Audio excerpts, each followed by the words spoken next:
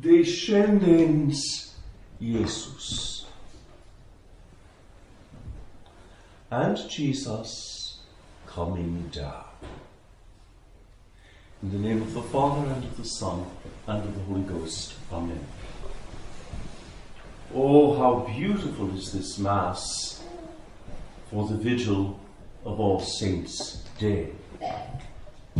Beautiful in all its parts. And this Vigil Mass of All Saints takes on a particular significance and beauty for us here today. Because not only are we preparing for All Saints' Day, we are preparing with Brother John Baptist for his monastic profession tomorrow. And we are also preparing for the oblation of our dear Brother Gregory and Sister Maria do Rosario, which will take place this evening after Vespers. Much preparation then today, and so many graces. The Collect always teaches us how to pray, doesn't it? And in the Collect of today's Mass and Office, we are given what I think is the perfect intercession for Brother John Baptist. Because the Collect begins with these words, Domine Deus Noster, O Lord our God. And only the liturgy authorizes us to pray boldly as this Collect makes us pray. Multiplica super nos gratiam tuam.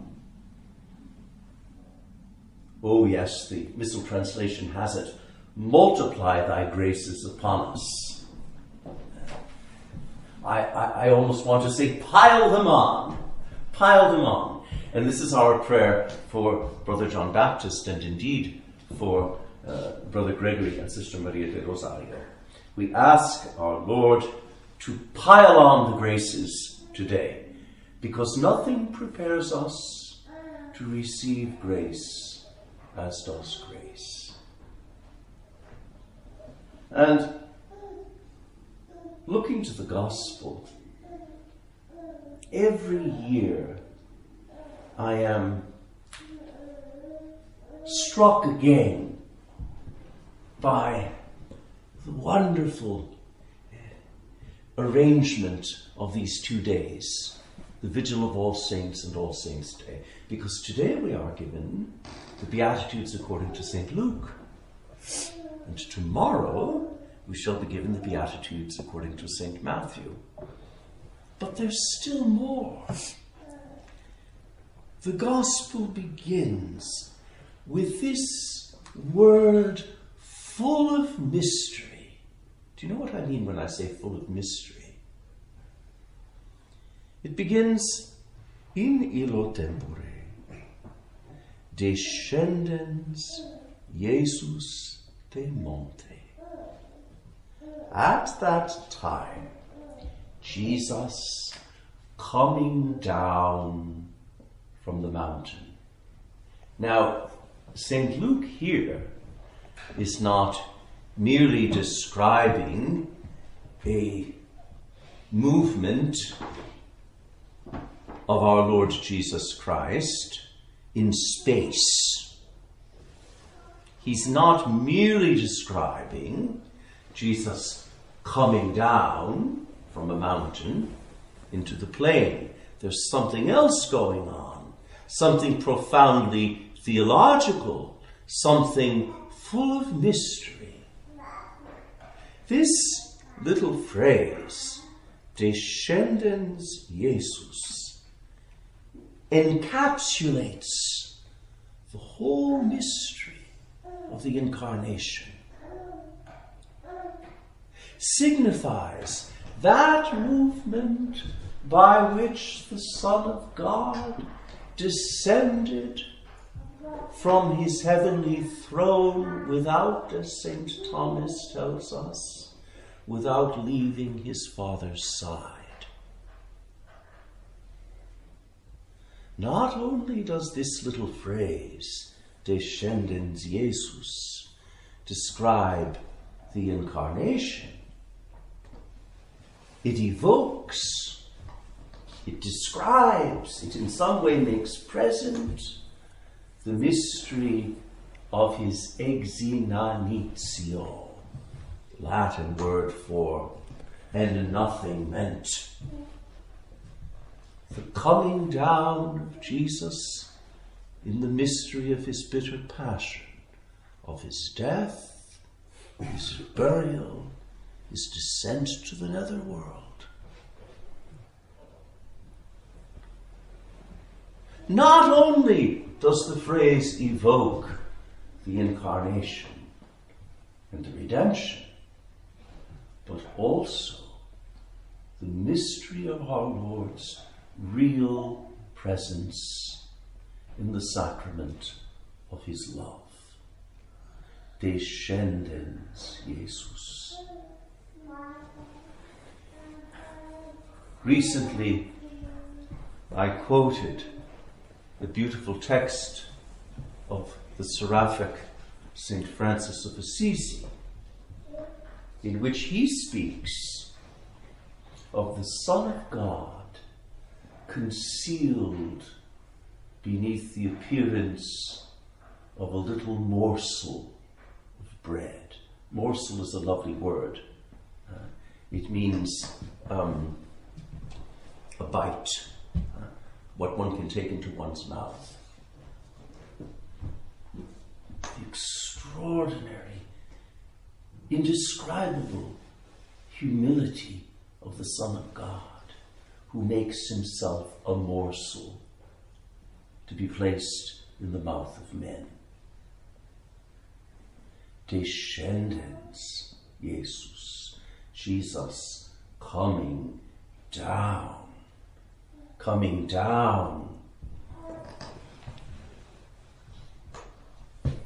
concealing himself and revealing himself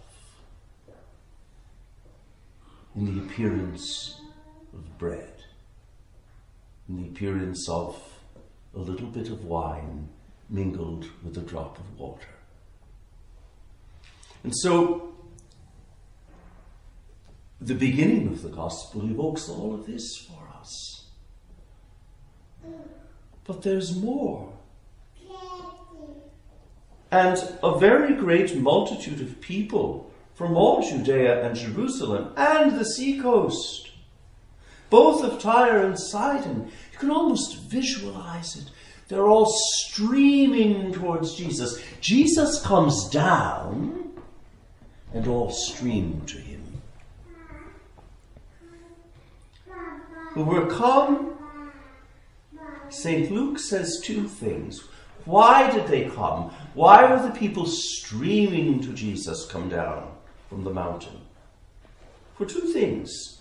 To hear him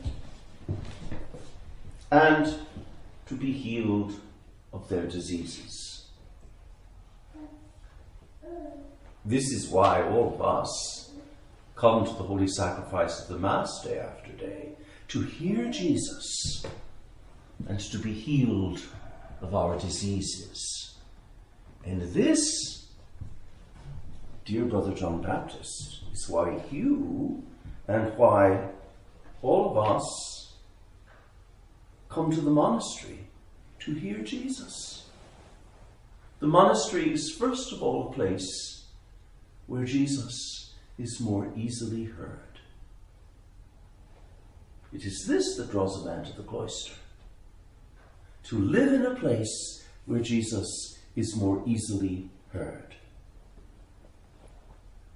And not only this, St. Luke adds, and to be healed of their diseases, et sanarentur a languoribus suis, and to be healed of their languors, things that make, those things that make us languish. It's a very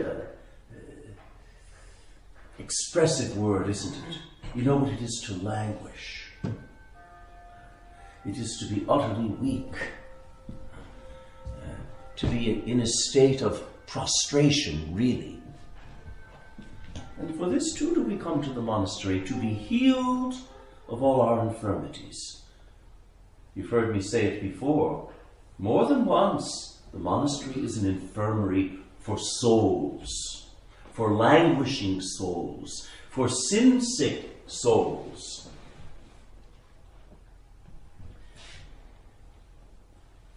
And St. Luke goes on, and all the multitude sought to touch him. For this, dear son, have you come to the monastery. You're seeking to touch Jesus, and even more to be touched by Jesus. It is this that brings men to the cloister. And it is this that makes people in the world want to be associated with the life of the cloister. The desire to be touched and to touch Jesus. And St. Luke gives us this wonderful phrase, quia virtus de illo exibat, and divine power went forth from him. Virtus is divine power. And divine power went forth from him and healed them all, et sanabat omnes. Every monastery is a radiating center of divine power because of the tabernacle. Indeed, every parish church is a radiating center of divine power. But there's something about the monastery that makes that radiating power somehow more perceptible. It is, I think, because we monks are charged by our Lord and by his church with being receptors of the divine power. We come into our Lord's presence 8 times a day in a state of receptivity, not only for ourselves, but for the whole church and indeed for the world. A monk is a receptor of the divine power. And then our Lord gives us the Beatitudes. Blessed are ye poor. Brother John Baptist, you've come to the monastery to make yourself poor and to allow yourself to be made poor by the divine action. Blessed are ye that hunger now. You've come to the monastery to be a hungry man. And my prayer for you is that you will always remain hungry. Blessed are ye that weep now. You've come to the monastery to weep. And I ask this grace for you, the grace always to weep. Never let your tears dry up. Blessed shall you be when men hate you, and when they shall separate you, and shall reproach you, and cast out your name as evil. You come to the monastery to be identified with Jesus, rejected, forsaken, and scorned. Be glad in that day and rejoice, for behold, your reward is great in heaven. So this is your preparation, dear son, for tomorrow.